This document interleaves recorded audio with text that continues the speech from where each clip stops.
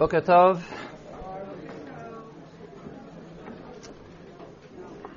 In the next hour, I wish to address one question concerning Shimshon. As a preface, I would like to invite every time I... Is it not on? Okay. I would like to invite everybody, or anybody, every time I use a word in Hebrew because I can't think of the English, feel free to shout out the word that I couldn't find. It's been a while. There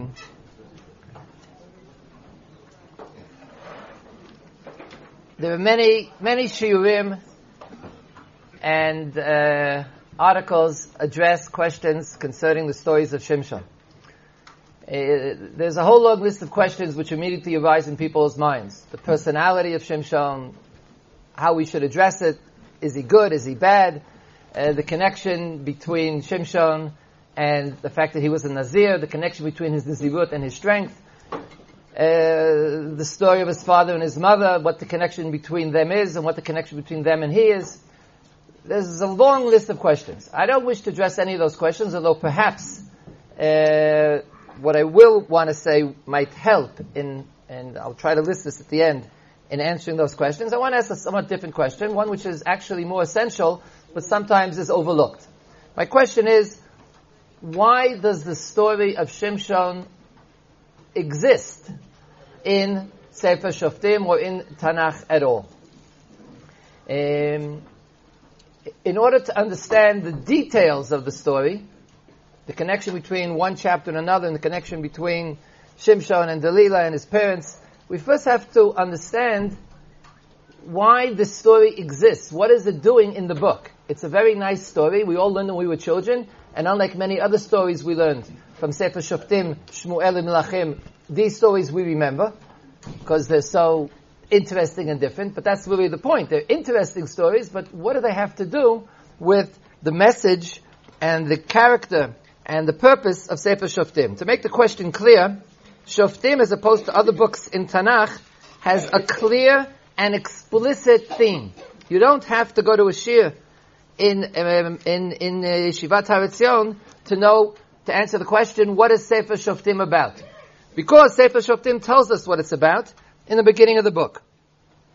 In Perek Bet, Pasuk Yud Aleph. Perek Aleph is a summation of Sefer Yoshua. It explains what they've captured, what they haven't captured, and then Yoshua dies, which he probably should have died in Sefer Shoftim, but he lived 110, so he managed to get one chapter in Sefer Shoftim.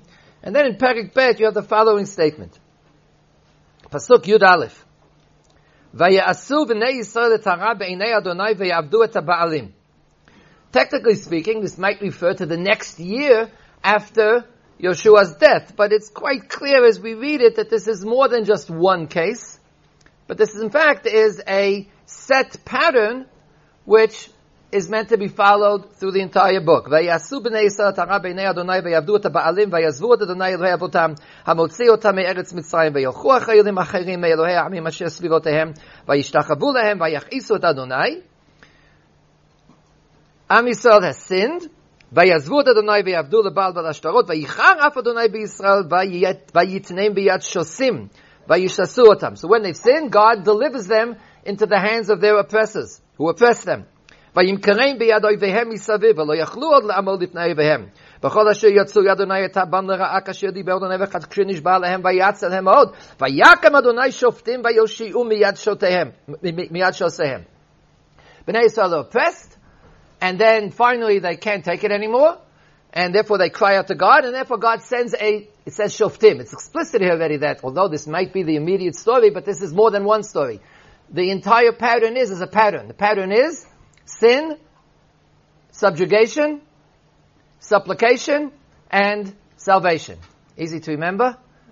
SSSS. Took me a while to think of an S for supplication, but it worked out in the end. If you think about it, you finally, English is a wonderful language. You can always find a good Rashi Tevot if you need them. Vayakem Adonai shofetim, lashon rabim. And in each of these cases, there's going to be a shofet, vayoshi'u miyad shosehem, v'gam al shofteihem lo shameu. It's explaining why it's a pattern. And after this is the end of the story. The shofet comes and saves Israel. Not the end of the story, because gam el shofteihem lo shameu. But then they didn't continue to follow the way of God, even though there's now a shofet. Ki zanu achei elim acherim v'yishtachu alehem sar mehem anaderech asher alchu avatam lishmo mitzvat Adonai lo asu chen, ki yakim, etc., etc., etc. And therefore the pattern repeats itself. In the next perek, when it gets down to brass tacks, we're starting individual stories. So the first story simply repeats the same words to make it clear that Perek Bet was an introduction of a pattern of the whole book, and now in Perek Gimel, the first of the episodes which reflects the same language. Perek Gimel Pasuk Zayin. Vayasu b'nei Yisrael et hara b'nei Adonai. וישכחו אדוני אלוהיהם ויעבדו את הבעלים השטרות ויחר פני בישראל וימכרם ביד כושן רשעתיים מלך ארם נהריים. So this is the first case, the particular oppressor, as opposed to the Pasuk in Perek Bet, which spoke about oppressors in general. So here's episode number 1. They sinned, they were sold to Aram, ויעבדו את ישראל את כושן רשעתיים 8 ימים, ויזעקו בני ישראל אל אדוני. Sin, subjugation, now supplication, petition, they cry out to God. So the first shofet is Otniel ben Kenaz.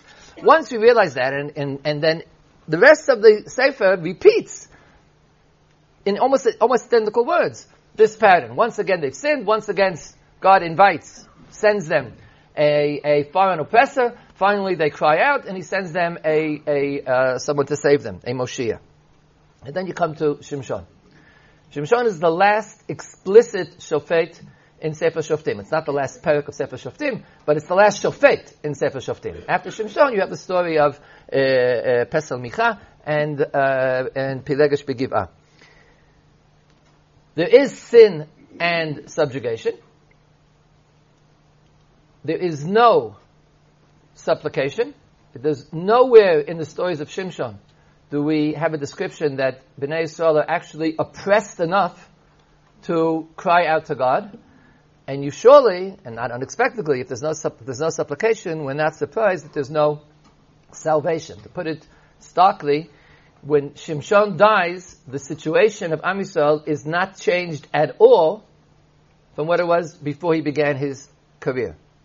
He has killed a couple of thousand Plishtim. Apparently that doesn't make much of a dent in Plishti military power. So it's very nice that he's killed a lot of people, but the story is not about personal vengeance, or the story of Sefer Shoftim is not personal vengeance, which Shimshon apparently achieves when he says, Inakma me mishtei einai. But political and national salvation, the answer is zero. There is no difference whatsoever. They are still subjugated to Plishti power. And they will be subjugated to Plishti power well into Sefer Shmuel. Basically, the story won't end until David HaMelech, though there is a great victory beforehand when under the tutelage of Shmuel. So you have the pattern is broken, and it's broken in the most important parts. The important part is that if you cry out to God, God will save you, although you then repeat the pattern.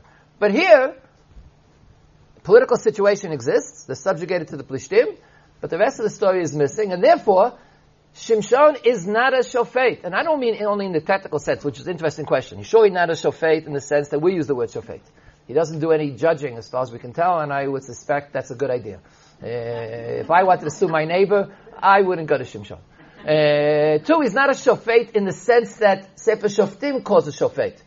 A leader who saves, who redeems, who saves the situation. He does a lot of things. But he doesn't save Am Yisrael in any sense whatsoever. So technically, why is he shofet? But my main question is not why do I call him a shofet, but why is the story here? It's a story about an individual. Interesting. Maybe there is some mussar one can learn from it, but it has nothing to do offhand, although it took place in the right epoch. It has nothing to do with the theme, the clear and distinct and the proclaimed theme of Sefer Shoftim. And therefore, my question is, why is the story of Shimshon in Sefer Shoftim? The real question is, why is it in Tanakh? But if it somehow found its way into, Mishlei, I would say, okay, we can learn things from it. But why is it in Sefer Shoftim? Although historically it's in the right time, it is not about what Sefer Shoftim is about. And if we look somewhat further afield, the question is, since Shoftim is the gateway, is the bridge between Moshe and Yoshua and the kings, the period of the Shoftim is the in-between period about which it said, B'zmanahu, ein shofet, ein melech b'Yisrael. How does Shimshon in any way contribute to that bridge? That's my question. The other questions, which one asks when one reads individual psukim, is not my question, although perhaps, I hope, if this time I will try to mention as much as I can at the end of the shiur, understanding the answer to the question I'm asking, perhaps will help us understand Shimshon's personality, his personal role, his religious role. Perhaps those things will become clear. The question of whether or not, or in what sense, is Shimshon a Moshiach, is in fact answered explicitly in the narrative, but in a way which is very equivocal. Before Shimshon is born, and it's worth noting that the idea that before you're born there's a pasha describing a promise to your parents about how you'll be born, this also doesn't take place in Sefer Shoftim. In Sefer Shoftim, the Shoftim are born to work. In other words, when there's a problem, all of a sudden, there's a shofet who comes to answer. We're not interested in the childhood of Otniel ben Kenaz, or Gidon, or Dvorah, or Barak ben Avinoam. We're not interested in the personalities. It's not a story about them. It's a story about the Yeshua. Shimshon has not got a childhood, he has a pregnancy, but we have a pasha describing how he is born and the promise. And there is an explicit reference to the concept of Yeshua, using an expression which is, in retrospect, not clear. In the first Perek Yud Gimel, which describes his pre-birth, his birth, Manoach and his wife.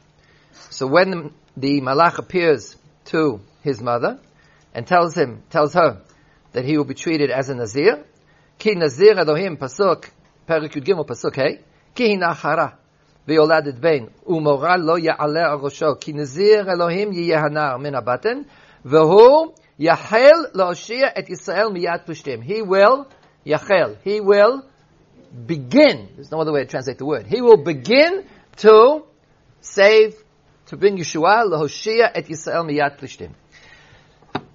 The pasuk says, he will not save Israel, he will begin to save. But once we realize that's what it says, what does that even mean? What does it mean to begin to save?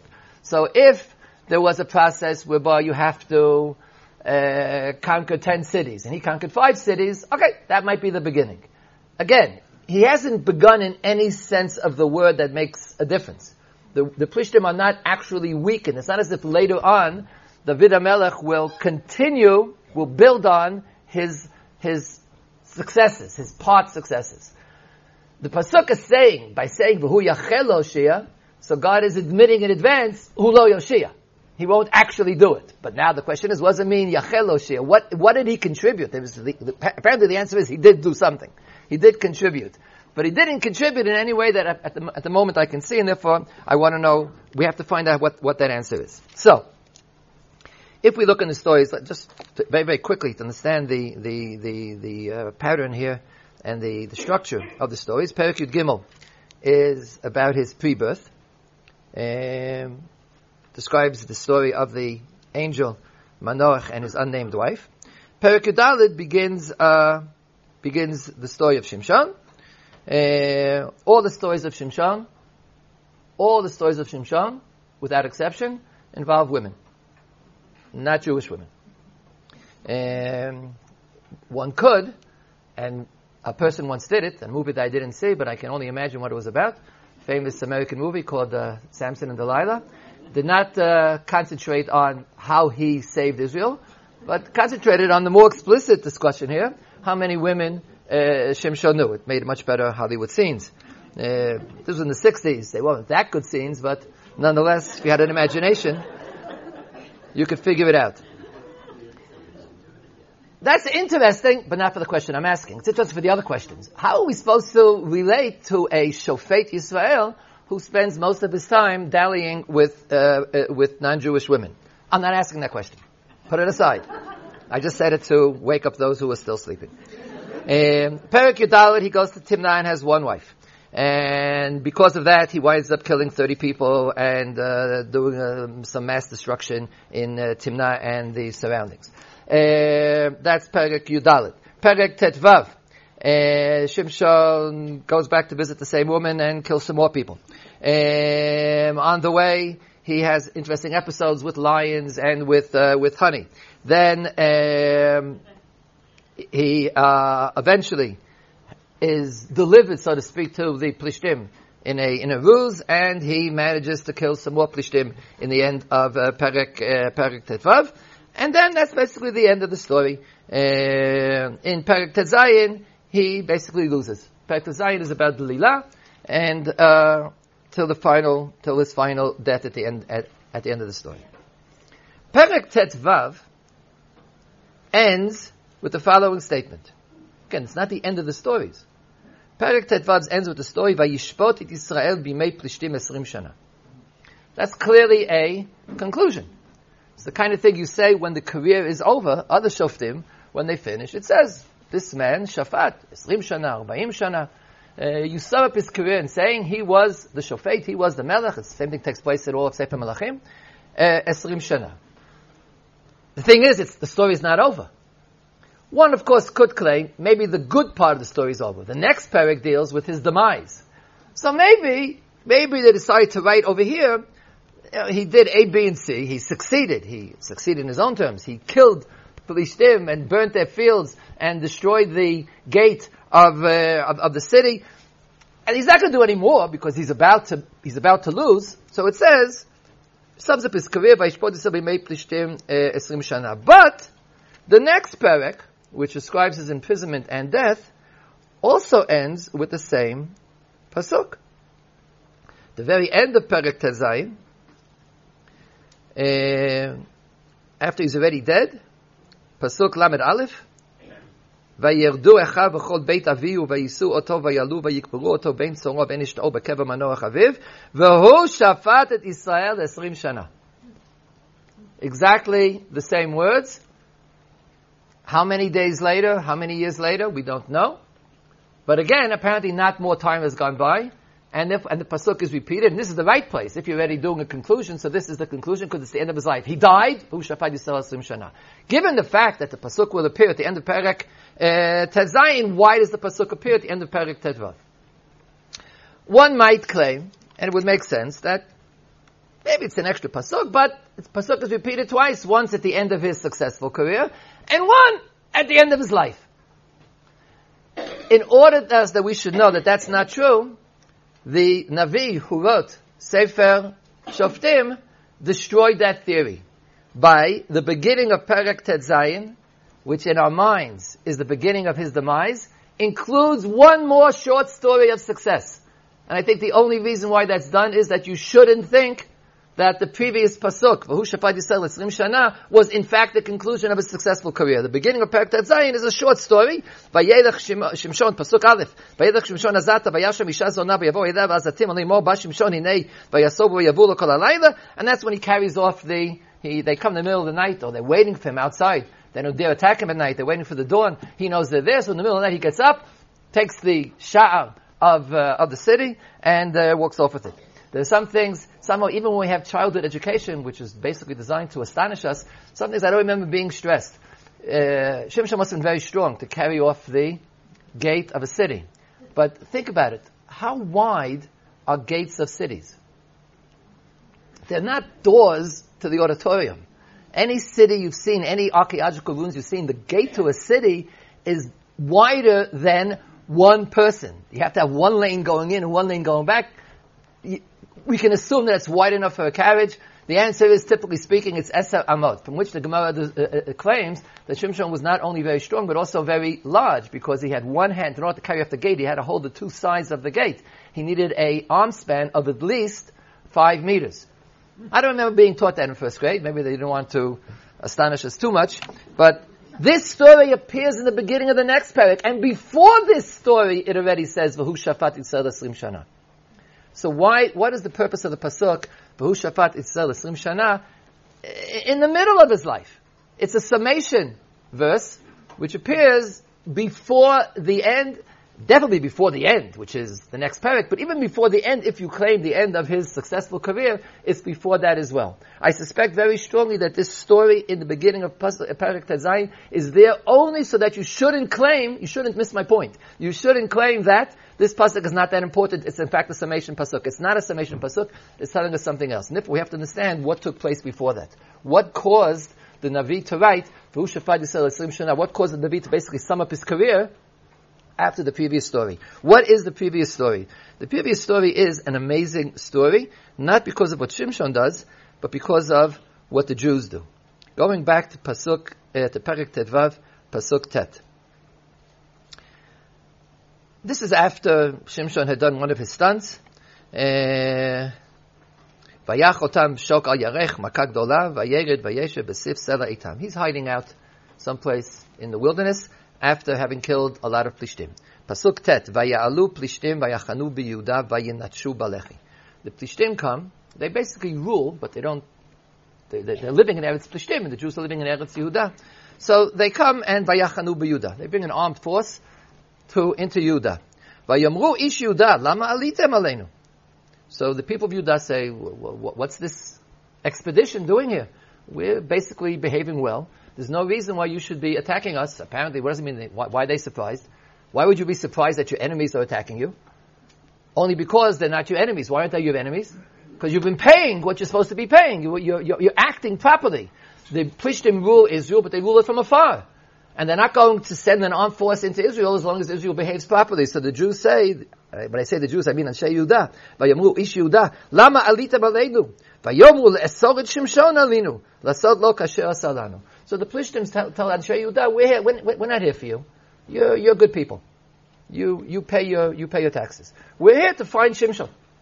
And they sent an armed force. An armed force of Plishtim can find Shimshon and we'll capture him. At least they think so. So what do Anshe Yehuda do? Vayerdu 3,000 ish miYehuda el seif sela itam vayomu leShimshon halo yadata ki moshlim banu Plishtim u'ma zot asita lanu vayom alem kasher asuli ken asiti lehem. So Yehuda, without being requested, sent 3,000 men, and apparently I assume armed men. We're not dealing with people without capabilities. They sent 3,000 armed men to capture Shimshon in order to deliver him to the Plishtim, to get the Plishtim off their back. They weren't even asked to do this. Now, I'm trying to eliminate any modern Zionist or free man reaction to the 20th century. This is an amazing, amazing story. It's describing Anshe Yehuda as being what we call today mashtapim, but voluntary mashtapim. They, on their own, without even being asked, just because they want to please the Philistine masters, have sent 3,000 men to arrest one of their own, a Jewish patriot in some sense, apparently a troublemaker, and deliver him to the Plishtim. There is no comparable episode in Tanakh history. And why do they do this? So they say they tell Shimshon why they're doing it. He said, "Don't you know ki moshlim banu Plishtim?" They say to him, "You are acting the way you're acting, but you can't do that." Halo yadata, you also know ki moshlim banu Plishtim. We are ruled by the Plishtim. What is being described here, as opposed to all the other stories whereby a foreign power came, oppressed Israel, captured Israel, oppressed them, and the people were not able to stand up. They lost the battle. But they didn't undergo a transformation, a mental transformation of accepting the state. They, on the contrary, what I mentioned beforehand, eventually, vayizaku, they couldn't fight on their own. So they realized that they had made a mistake. They realized that true salvation comes from, not from your own arms, but from God. Vayizaku al Hashem, vayishlach lehem Hashem Moshiach. Here there is no ze'akah. As I pointed out, we don't find any reference to supplication, petition on the part of the Jews to God. And now we know the reason. The reason is because they've accepted the situation. They themselves make a declaration, not a public declaration when the Plishti regent comes and says, make a declaration. No, it's a Jewish conversation. They say to Shimshon, you don't understand? Ki moshlim banu plishtim. Moshlim banu plishtim is a direct quote of the statement made in the beginning of the story, in the beginning of Perek Yud Gimel, before Shimshon is born, to explain to us what's about to happen. Perek Yud Gimel, Pasuk Aleph. Vayosifu b'nei Yisrael asot hara b'nei Hashem vayitneim Hashem biyad plishtim 40 shana. That's not the pasuk I wanted to quote.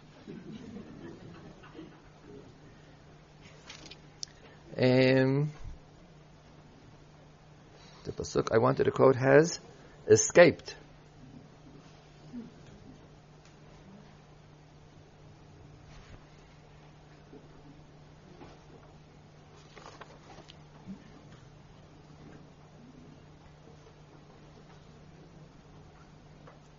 Perek Yudalit pasuk Dalit.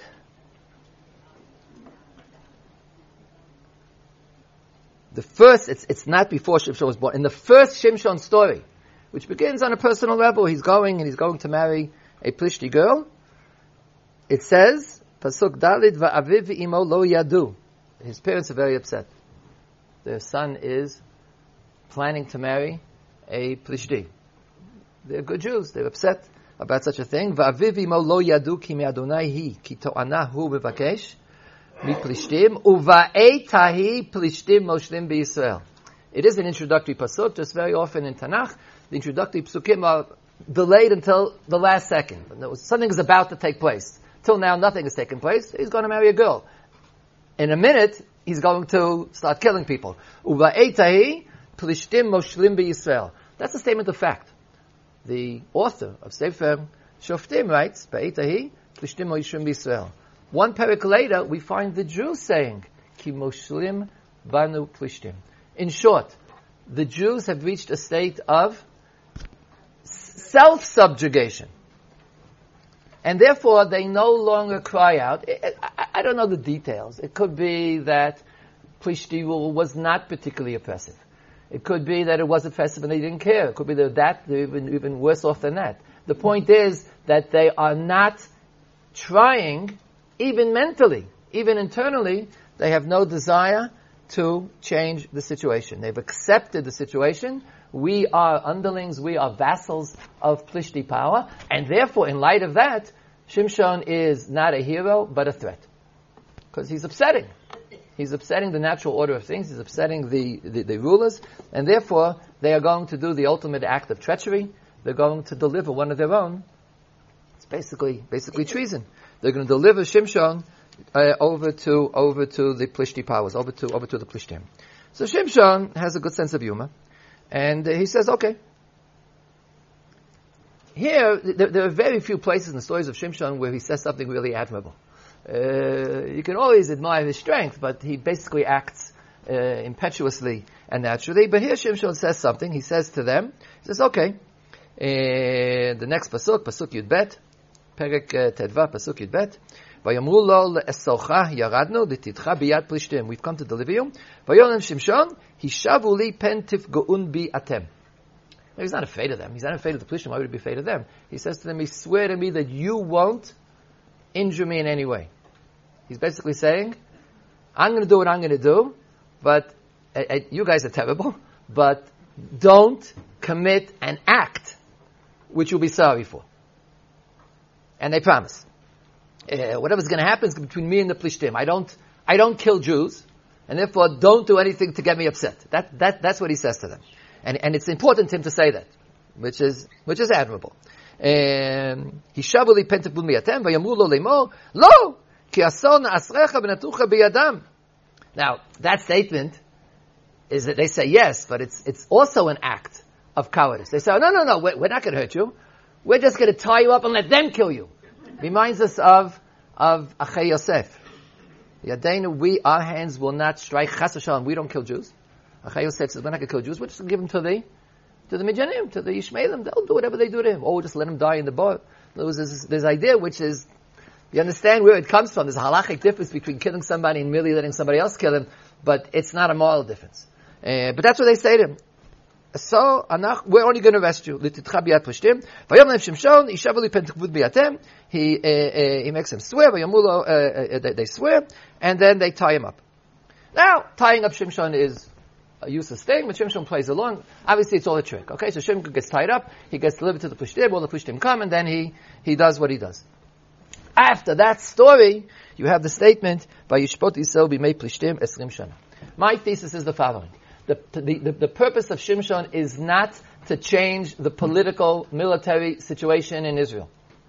That will wait many years until Shmuel, and eventually David HaMelech, who will finally destroy completely Plishtim might over Eretz Yisrael.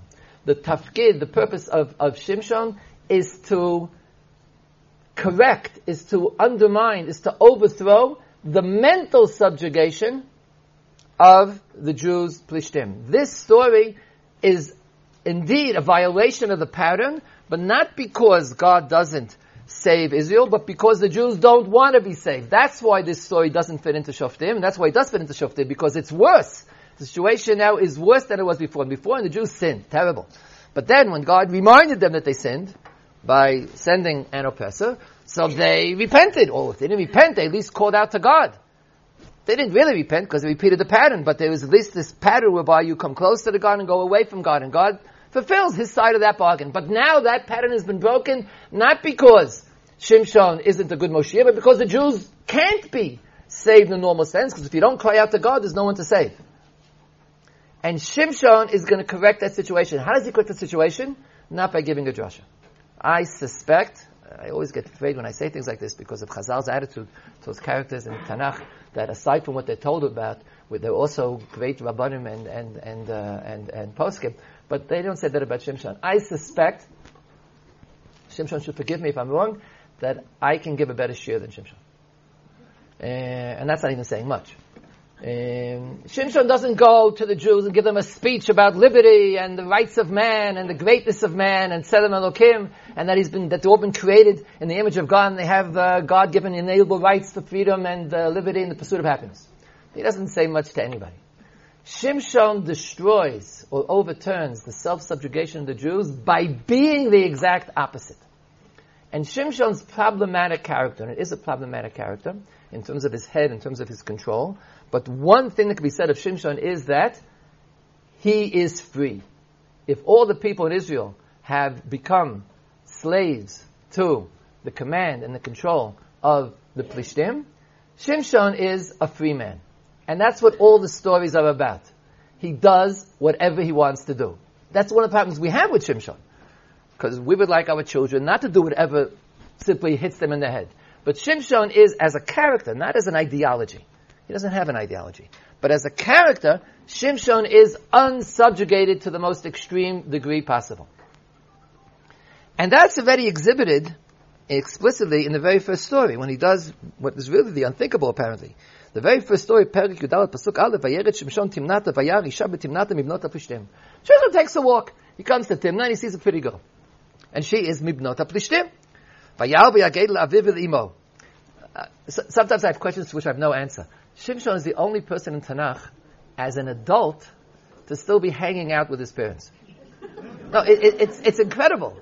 I assume that in the ancient times, because this is what we've been taught, that if you wanted to get married, you probably did involve your parents. Because, you had to pay mohar, you had to have a dowry, etc. But nobody else in Tanakh, when he gets married, goes and asks his parents to arrange it.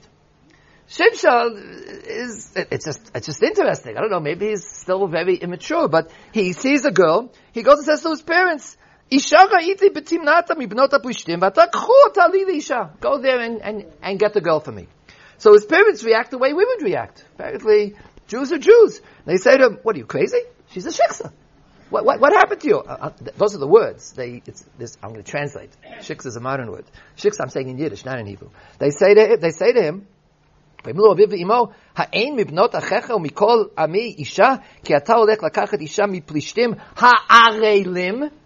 words, she's not just a Plishtim. The word Arel only appears in the context of Plishtim. She's not just not Jewish. The word Arel is an insult. The Plishtim are Avelim. It's used throughout Sefer Shmuel as a way of insulting the Plishtim. You're going to marry a Plishti mibnot ha'arelim? In modern Yiddish, they're saying, you're marrying a Shiksa. They're totally shocked. So what does he say to them? What does he say to them? Vayom Shimshon Laviv, ota kachli, ki hi yashra be'enai. That doesn't mean that she's yashara, I checked out her character and she's a tzaddiket. That's not what it means. Ki yashra be'enai, he's saying, I want to marry her. This is what I want. You're talking ideology, you're talking about Avelim and Jews and Torah. He says to them, that's what I want to do.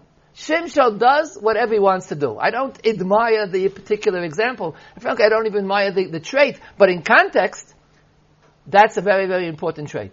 Shimshon is free. In this case, he's free of his parents' strictures. Not a good thing. You should listen to your parents. But Shimshon does whatever he wants. Is that a good thing or a bad thing? As a trait, it's a good thing. In other words, radical freedom is an important characteristic which, in a Jew, should be controlled by his head. But you first have to have the trait.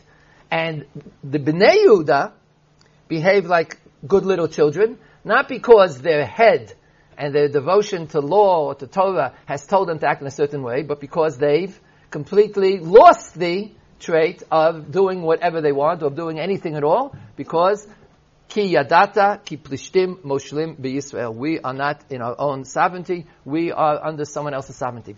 Shimshon is the only person in the country who is not under anyone else's sovereignty, including not his parents, and I suspect not Torah, and to some extent not God either. So his parents are very surprised. That's what it says. Avivimo lo yadu.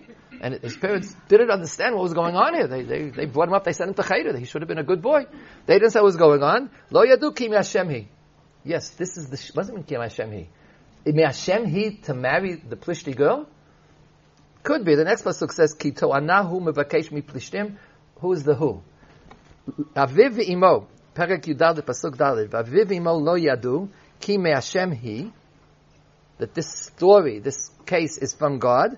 Ki to'ana hu mevakesh mi Plishtim.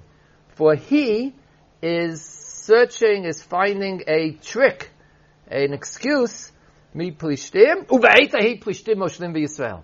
So what it clearly means, in my opinion, is that you understand Plishtim moshlim v'Yisrael, and this story is in order to attack the situation of Plishtim moshlim v'Yisrael. But who is ki to'ana hu mevakesh mi Plishtim? Shimshon is pulling a stunt, or God is sending Shimshon into this situation because God has a certain plan? It's equivocal. I think it's meant to be equivocal. It's very difficult to write explicitly that God sends Shimshon to marry a Bat Avelim, because it's Asa. In the end, he doesn't marry her. Not so terrible, perhaps. I think it's meant to be equivocal. There's something going on here which is Dvar Hashem. There's a plan here. God has sent a Moshiach, but it's really based on Shimshon's impetuous, uncontrolled character. It's not that God put an idea into Shimshon's head. Shimshon does what he wants, and the reason why he wants this girl is because she's pretty, because Matzah Chen Beinav, he liked her. That's what he's doing. But that whole story, having Shimshon exist and do what he's doing, is part of a divine plan. Why? Ki ba'etahi plishtim moshlim. Moshlim doesn't mean that they ruled. They ruled. Moshlim b'Yisrael, they were moshlim in the character of Israel. How do I know that's what the words mean? Because when they say later on. If it wasn't for the second pasuk, I would say that ba'etahi, when we read it the first time, in the beginning of Perek Yudaled, ba'etahi moshlim plishtim moshlim b'Yisrael, we thought it was a political statement. At that time, the rulers of Israel were Saneha Plishtim, the kings of Plishtim. But later on, when I see that they say to Shimshon, don't you know that Plishtim Moshlim Banu? We realize the first, Ba'etahi Plishtim Moshlim B'Yisrael, in the second sense. They rule their spirits, they rule their will, they rule their desires. Now you understand, Ki To'anahi, that, as we'll see in the rest of the story, that the connection between Plishti women and Shimshon is part of a divine plan to somehow fix the situation of Ki Plishtim Moshlim B'Yisrael. And therefore, the statement V'hu shafat et Yisrael 20 shana appears after the story where there was a direct confrontation between 3,000 Anshe Yehuda who committed treason by delivering one of their own to the Plishtim because they felt Plishtim Moshlim Banu, and Shimshon, who goes along with that plan and then demonstrates to them that nobody is Moshel be Shimshon. The Shimshon is actually delivered, he's tied up, he's handed over to the Plishtim, and then he breaks his bonds and goes and walks off and does what he does. Now, did he succeed in any sense? I think the Pasuk says, Vayishpot et Yisrael 20 shana, says that he did succeed. What did he succeed in doing? Not in changing anything in the political arena, but what did the Pasuk say in Perek Yud Gimel? V'hu yachel lahoshia et Yisrael miyad Plishtim. So the word yachel here means not that he will do step A of an eventual reconquest. It's step Ephes. It's the step before the first step. V'hu yachel, he will lay the seeds of a necessary transformation, which will take many years before we will see actual events on the ground. The word yachel appears 3 times in this story, in the course of Shimshon's life. The first time is in Perek Yud Gimel before he's born. The angel says to his mother, "Hu yachel lahoshia et Yisrael miyad Plishtim." He will begin the redemption of Israel. The second time is when he first begins his career in the end of the last pasuk of Perek Yud Gimel, before he's actually done anything. It just says he's about to do something. Pasuk Perek Gimel pasuk Chavdalet. Vatelet haisha ben, vatikrat shmo Shimshon, vayigdal hanar, vayivacheo Hashem. And the last pasuk Perek Chafei, vatachel ruach Adonai l'fa'amo b'machaneh Dan ben Tzoma ben Eshtal. The Spirit of God began l'fa'amo. I'll talk about what the word means in a second, but let's say, I believe the English says to move him. There was a spirit within him. Again, the word tachel here refers not to something explicit, something objective taking place, but something in the spiritual sense.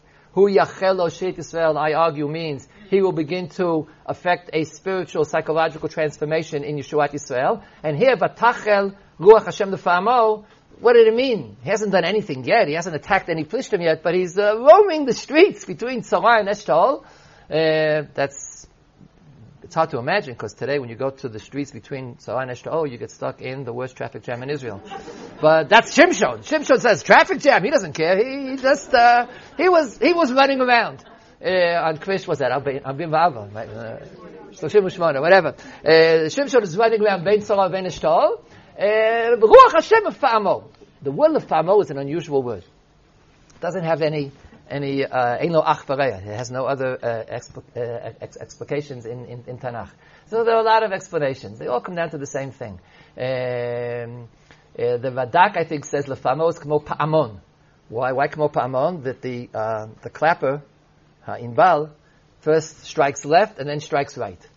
So Ruach Hashem Lefamo, we would think Ruach Hashem that came to Eliyahu, Ruach Hashem that came to Moshe Rabbeinu, like sent them on a mission. The Ruach Hashem sent you to do something. Ruach Hashem shepoem by Shimshon, according to Radak, you couldn't detect it. If you were watching him, he was erratic. Sometimes left, sometimes right, sometimes he went to this girl, sometimes he went to that girl, sometimes he helped a Jew, sometimes he did that. There was no mission. He has no plan in life. But that's still Ruach Hashem. Again, it's what I claim is the spirit of freedom. He did what he wanted to do. If you do whatever you want to do, there'll be no pattern, because you're a impulsive, erratic person. The point is, you're not controlled by anything. And therefore, the Pa'amo, the Radak says, one time this way, one time that way. The other explanation, I believe, Rashi, the Marikra says, the Pa'amo, it's the same idea. It means it made off sounds. In other words, it was beating. Just, in other words, like he was it means an impulse. I don't have impulses. I just come and give a shit because they told me to give it. But Shimshon would all of a sudden say, he would jump because something was, there were impulses, there were tendencies, there were yitzarim. Yitzarim? English? Somebody? Instincts, thank you. He had instincts which were, you never know when they were going to come. That's lefa'amo. It was a beating. Something would all of a sudden give a beat. All the Perushim, it's an unusual word, meant that you shouldn't necessarily know what it means exactly, but you should feel it. If you feel imot, so you know what happened to Shimshon. But the word yachel here, vatachel ruach Hashem, so it means that something is stirring, but not necessarily changing in the objective world. The third time the word vatachel appears has to do with appear to be objective, but I suspect not. And that is after he is captured. and after he has his hair shorn, and he's put into jail, and he is tied to the miller's stone. So his hair begins to grow back, because we know that eventually something's going to happen. So the last pasuk in that section, Perek Tezayin, pasuk Chafbed, Chafad says that he's been put into prison. Vayasru b'nechushtayim, vahi tochen b'beit asirim, vayacher sa'ar rosho litzameach kasher gulach. And the Plishtim, a bit idiotic here, if they truly believe that having cut his hair was what led to his weakness, so they made a really big mistake here. While he's in jail, Vatachel sa'ar rosho legadel, his hair begins to grow back. So that sounds like a regular begin. The hair is actually beginning to grow. But we know that's not true. Because we know that Shimshon's hair doesn't really confer upon him power. It can't. First of all, we know because it can't be. Because there's no such thing. Not in Yiddishkeit and not in nature. But we also know because the pasuk says so. His hair having grown back, and he wishes to knock down the building in which he's standing and kill all the Plishtim who are there. What does he do? He doesn't knock down the building. He turns to God and says, Vayikra Shimshon Adonai b'yom Adonai Elohim, Zochreini na b'chaskeni na chapam az Elohim, v'nakmar nakam achat mishtei einai u'plishtim. Shimshon's strength comes from God, and even he knows it. Or at least at this point he knows it. So having had his hair grow long, it's not yet giving him back his strength. So Vatachel, when it says that his hair is beginning to grow, Vayachel, Sa'ar Rosho, L'tzamech Asher Gulach, it does speak about his hair, but what it's really saying is that Shimshon is coming back to his free spirit that he was before. And of course, that's really the tragedy of the final scene of Shimshon. It's probably a terrible thing to be arrested by your enemies. And surely a terrible thing to be put into some sort of slavery. But if you remember who Shimshon is, we realize how extreme the picture is here. We have a person who simply did whatever he wanted. He was in the middle of a Philistine city, in a house, surrounded by soldiers who were about to attack him. He doesn't even blink. He just gets in the middle of the night, picks up the house, picks up the walls, and walks off. He goes where he wants, does whatever he wants, and nothing can stop him. And now, having fallen into the trap of Delilah, he is attached by chains to a miller's stone. That's an action in context. And today, it's even, I think, even better. He's become what we would call a cog in a machine. In Tanakh times, he's doing the work of an animal. Turning miller's stones, which are very heavy, would not really be done by slaves. It would just be a waste of slaves. It's done by 2 oxen. We have many descriptions of that. Shimshon is the irony, the pathos of what's happened. This is the man who nothing could touch and nothing could stop, and his spirit recognized that. Not that he was strong, but he just didn't care. He did whatever he wanted, and now he's a cog in a machine grinding wheat. It's the opposite. It's the total destruction of what we thought would be Shimshon. Shimshon represents human freedom, and the Plishtim have in fact conquered him. And that's the explanation for what takes place afterwards. Again, objectively speaking, do we admire what Shimshon did? Or do we agree? Admire is the wrong word. Do we agree? Let's say halachically, do we agree? It's very problematic. Shimshon committed suicide. It's awesome. It's true, he killed a lot of Plishtim. He killed more Plishtim in his death than he did in his life. On the other hand, as I pointed out, so what? He wasn't saving Israel by killing those Plishtim. Well, what he did, though, is, I'm not sure he even thought about it. Did he really think that, we know why he did it. He did it because he wanted vengeance. It says, V'nakma mishtei einai. He didn't do it because he said, if I do this, they'll lie about it in the paper and the Jews will free themselves. He doesn't have a plan. But it is true, one thing is true, that Shimshon in the end exhibited the same spirit which we expect of him, despite the Plishti plan and the Plishti success. Because at that second, he burst his chains, he became totally free in a destructive manner. Most of Shimshon's freedom is expressed in a destructive manner. So what do I think about the actual incident? It'll always be problematic. You'll have endless shiurim every year. There'll always be one shiur in the Yud B'Tanakh, which will describe do we like Shimshon or not. And I don't know the answer to that. Well, I know it, but I don't want to share it. I'm not sure. I change my mind from minute to minute. But the spirit of Shimshon, not the action of Shimshon, but the thing which is motivating him, the instinctual, raw power of Shimshon. Raw power is a dangerous thing. It has to be controlled by Torah, by morality, by intellect. But the raw power of Shimshon which is expressed in his physical strength, but much more in his psychological, spiritual strength, that is exhibited in the most magnificent thing at the end. And therefore, the Parsha repeats Shimshon's message to Israel was done when he told Anshe Yehuda, by acting out, that you are submissive and I am free. And then he didn't do that anymore because he is about to find himself in chains in the Plishti prison. But then he breaks those chains and kills them. The pasuk says, to tell us that apparently it only took place in a few weeks or months. Not a lot of time has gone by, apparently. There is one commentator who, to explain the two psukim, says that there's 20 years, another 20 years. But that's offhand ridiculous. I mean, it's just not possible. Not enough time has gone by, nor is the pasuk. The pasuk is clearly repeating itself. And it's summing up. The pasuk says, in his death, he also was true to his mission of his kind of being a shofet. He's a different shofet than anyone else. He's not a shofet with his mind. He's not a shofet with his actions that save. He's a shofet with his personality. And that shfita, in his death again, let's repeat the same sentence. It's not an extra time. It's the same 20 years as before. But even in his death, despite having been arrested, you see it worked out well in the end. Behu shafatet Yisrael esrim shana. Why is this important? I think that, obviously it's important, but why is it especially important? Sefer Shoftim, as I said, is the bridge between the desert, Yoshua, and Sefer Shmuel. Sefer Shmuel is Melucha, kingship. How does kingship take place? It deserves an entire shir, at least, but just the facts.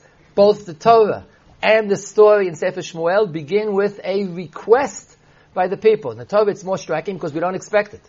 There's a mitzvah, afterwards there's a big machloket rishonim how to understand it. But the Torah says there's a mitzvah, and it's counted as a mitzvah, Som Tasim Alecha Melech, but it begins with the pasuk, when you request a melech, then Som Tasim Alecha Melech. And of course that's what takes place in Shmuel as well. If you're not going to request the king, you're not going to get a king. Why did the Jews request the king? The Jews of Shimshon's time would not have requested a king. They had kings. Who were the kings? Sanei Plishtim. They didn't miss anything. Plishtim Moshlim Banu. So Shimshon is the crucial, and he's the final shofet. He's a crucial link in getting into Sefer Shmuel, because Shimshon somehow, it's beneath what we can see. It's done in psychological, so there's no explicit pasuk. But Shimshon has changed the psychological state of the Jews towards their oppressors, towards their kings, towards themselves. The desire for self-sovereignty is created because they, in some sense, imitating Shimshon. And one final point, the person who will continue that job is Shmuel. So Shmuel is not in Sefer Shoftim, although he's called a Shofet. He is a Shofet, he's also a Navi, and he's also he who crowns Shaul as well as David. Interestingly enough, Chazal say that Shmuel was also a Nazir. I don't have any time. I plan to mention why Shimshon is a Nazir. In half a sentence, you all know the reason. Why is Shimshon a Nazir? What kind of a Nazir is Shimshon? He's not a holy person who's staying away from things. Shimshon is Nazir mainly because he grows his hair. In other words, he's wild. The official title of Shimshon can only be expressed in Yiddish. He's a wilde Mensch. And that is Shimshon. That's his Nazirut as well. Nazirut of Shimshon doesn't include a prohibition against Tumat Meitim. That's what the Gemara in Nazir says. How do they know that? Well, because he killed people. Radak says, so what? You can kill somebody without being Tamei Mitim. You kill him, he dies a few seconds later. What's the problem? Shimshon could have found ways to kill people without. But the Gemara says that Shimshon wasn't Tamei Mitim. Why? Because there's no reason for Shimshon not to Tamei Mitim. He's not a Kadosh person who spends his day learning Torah. So, Tum'ah is not a problem for him. What was important for Shimshon was Umora lo ye'aleh al rosho. He should be unrestricted. He should let his hair just grow wildly. The Gemara says that Shmuel HaNavi was a Nazir. Why? Because his mother said, before he was born, before he was conceived, she promised God, Umora, same words, Umora lo ye'aleh rosho. It's learned from a Gzeira Shavat to Shimshon. Nonetheless, the Gemara says he wasn't a Nazir Shimshon. Shmuel Navi was what's called a Nazir Olam. He was Asur L'Tumei L'Meitim. In fact, he was Nazir for his whole life. He didn't have the 30 days of no Korbanot. So on one hand, he's like Shimshon. On the other hand, he's a tzaddik. He's not Shimshon. So he also has the Kedusha part of Nazirut, but he's a continuation, an explicit, at least according to Chazal, he's an explicit continuation of Shimshon because of the pasuk by both of them, Umora lo yaleh rosho, that a razor should not go over his head. And therefore, the next stage, he who will actually appoint Shaul HaMelech, is also, it's not in the pasukim, but it's in Chazal, he's also a kind of Nazir, a different Nazir than a regular Nazir. Not somebody who's avoiding wine, but a Nazir Olam, a Nazir of like Shimshon, but even better. And he is the next link before we get to Melucha B'Yisrael, which is the story of Sefer Shmuel and then Sefer Melachim. I had more things to say, but the time is up.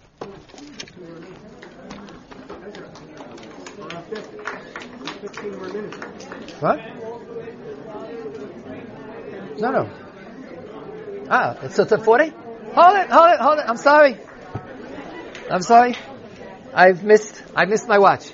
Okay, I've been granted another 10 minutes. So, let me use the time.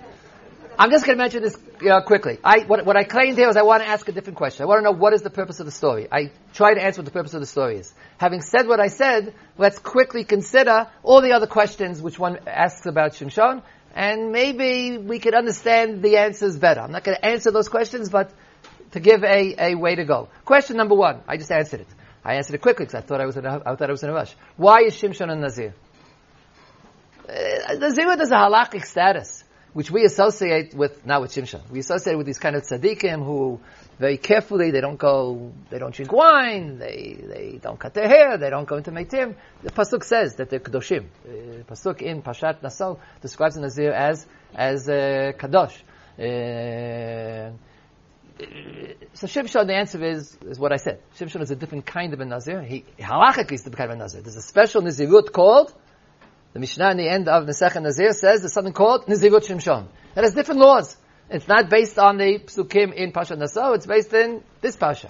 He was a Nazir because he was born, different kind of Nazirut. The kind of Nazirut of Shimshon is not a person who is Parush min ha'olam, who's very careful not to drink wine or etc. It's the person who is wild.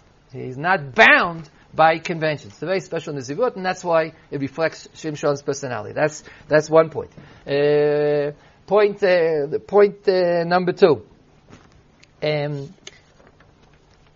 Again, just one sentence. How do we evaluate Shimshon's personality? Is he a good guy or a bad guy? My answer is, the point that would come from what I said today is, that's not an important question. The question is not whether or not you should give Shimshon shlishi when he comes to shul. Shlishi you give to tzaddikim. Shimshon is not about actions or mitzvot. It's about a human personality trait. The trait is neither good or bad in terms of what it does. It's good because of its necessity. You cannot be an Oved Hashem if you're not free. Freedom itself, we know, is very, very problematic. Freedom very often leads to chet. Now, another thing that I mentioned, all Shimshon's stories are connected with women. They're connected to transgressions with women. He's constantly doing things which are not good.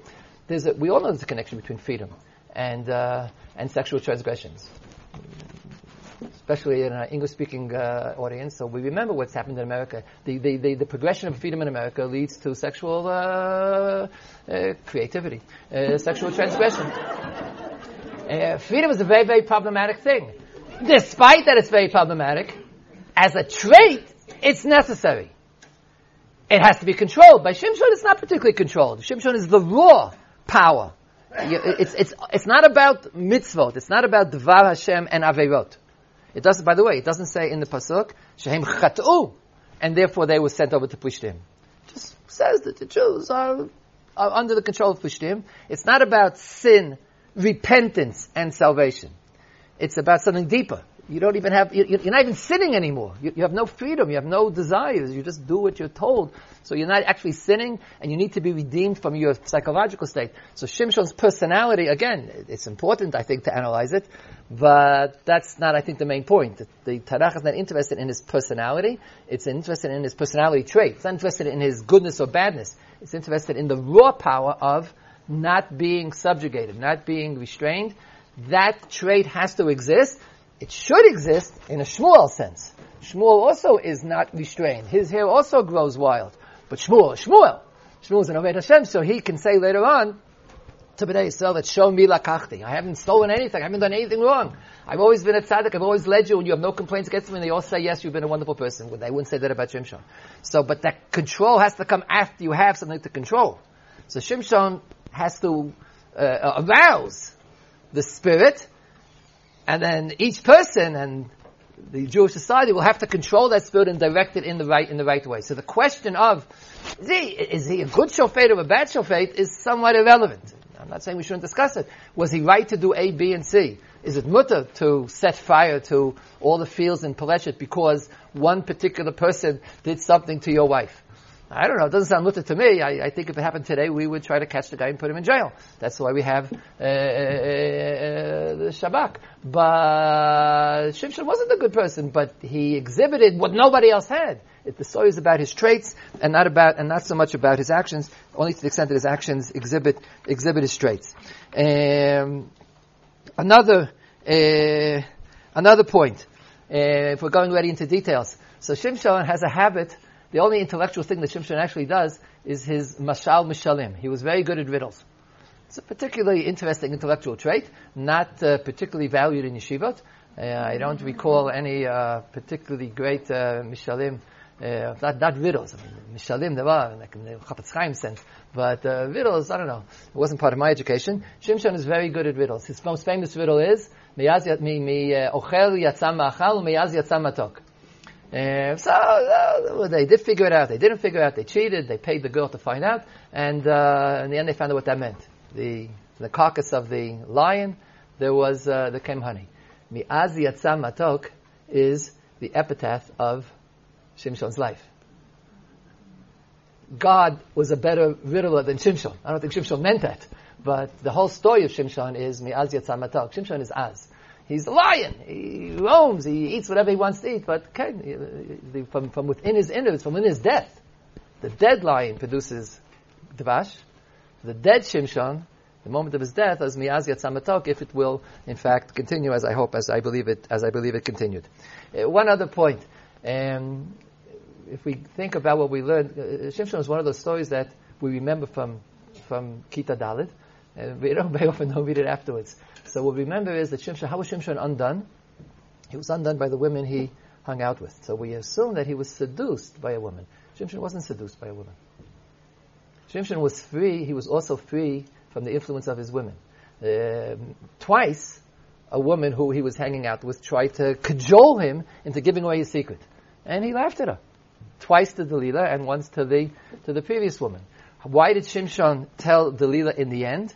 Not because she seduced him, but because she nagged him to death. No. That's what it says. It's not, this is not me. Oh, please. Are you making me feel like I'm somehow saying something nasty about Plishti women? I have the utmost respect for Plishti womanhood. The Pasuk says so. It says the third time, Vayehi ki hitzika lo bidvareha kol hayamim, vata'altzeyu vatikshar nafsho lamut. He was being, it said, I'm translating into perfectly literal English. He was being nagged to death. Vatikshar nafsho lamut, vayagid la kol libo. Shimshon didn't tell her because, he liked her, and if he wanted, chas v'shalom. He was totally independent. Nobody had power over Shimshon. But he was an ish yitzri. He had instincts. He had impulses. And when you nagged him enough, he just couldn't take it. So he said, "Okay, cut off my hair." Okay, so that's like it's a typical Shimshon story. And again, it explains that it's not necessarily a good thing to be to be instinctual. If he had thought, he would have somehow. There was a solution. He could have gotten up and moved someplace else. He didn't have to stay in the house. But again, he liked the girl. He stayed with her. She drove him crazy. So he said, cut off my hair. And that eventually was his downfall. So in some sense, he didn't actually, again, halachically, if you view Shimshon's stories from halachic angle, so there's a lot of problems. There's this mutter, there's that mutter. From a halachic angle, you view the story of how Shimshon was captured, it might be that he was okay, but Ta'altsehu sounds like Anasach Manapatre. It wasn't his fault. It was pikuach nefesh. He was dying. The only way to get this woman to stop killing him, true, I admit that there were quotation marks on the word killing, but at least in Shimshon's own mind, he had no choice. So perhaps halachically, he didn't sin. But we all understand, it's not about sin. It's not about mitzvah.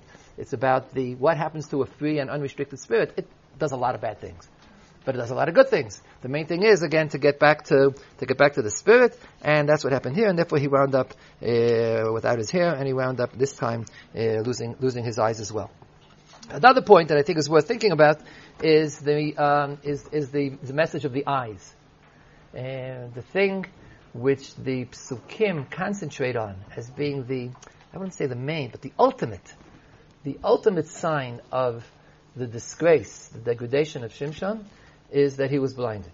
I know that not really because it was done, but because he himself stressed that point. In the end, he said, "Va'inakma mishnei einai." He didn't say "Va'inakma" from the fact that I had to work hard, or that I was subjugated, or that I was a slave. Va'inakma mishnei einai. The blinding of Shimshon, not having eyes, is, from the Plishti point of view, apparently the ultimate answer to his personality, and he thinks so as well. And that's what requires his breaking the bonds and bringing the house down, was the answer to what? I think it's mostly symbolic, because there was a lot of things involved, but yes, v'nakma mishnei einai. So that, I'm going to leave this open as a question as to why if you had to pick one thing which symbolizes Shimshon's freedom, and the one thing which requires redemption because it was taken away, and therefore it has to be proven that it's not true, it hasn't been taken away, so that involves Shimshon having eyes. So you can connect it to what we usually think of as being sin. The eyes, and undoubtedly Shimshon's eyes led him to where it led him. He saw a girl in Timnah, he saw a girl in Azah, he saw whatever he saw. But in this sense, I don't think it's necessarily being said negatively. The eyes here as what connects a person, connects the spirit, the inner spirit of a person, to what he's going to. Not having eyes for Shimshon means even if he wouldn't be tied up, he couldn't do anything. Perhaps, or there could be something. I think we should think about it as something. I think perhaps deeper that's being inspired here. But in the end, you have this statement in the Parsha. If you have to sum up in one word, what happened to Shimshon? The answer is he roamed around, saw a lot of things, lost his eyes, and then got it back. For one teeny little second, he saw enough to be able to have ultimate victory over his enemies. For our point of view, the personal story isn't that Shimshon had a victory over his enemies, but that Am Yisrael eventually, because of Shimshon, in fact did progress and did come to the state of the David HaMelech and Shlomo HaMelech and Meluchat Hashem al Yisrael. Thank you.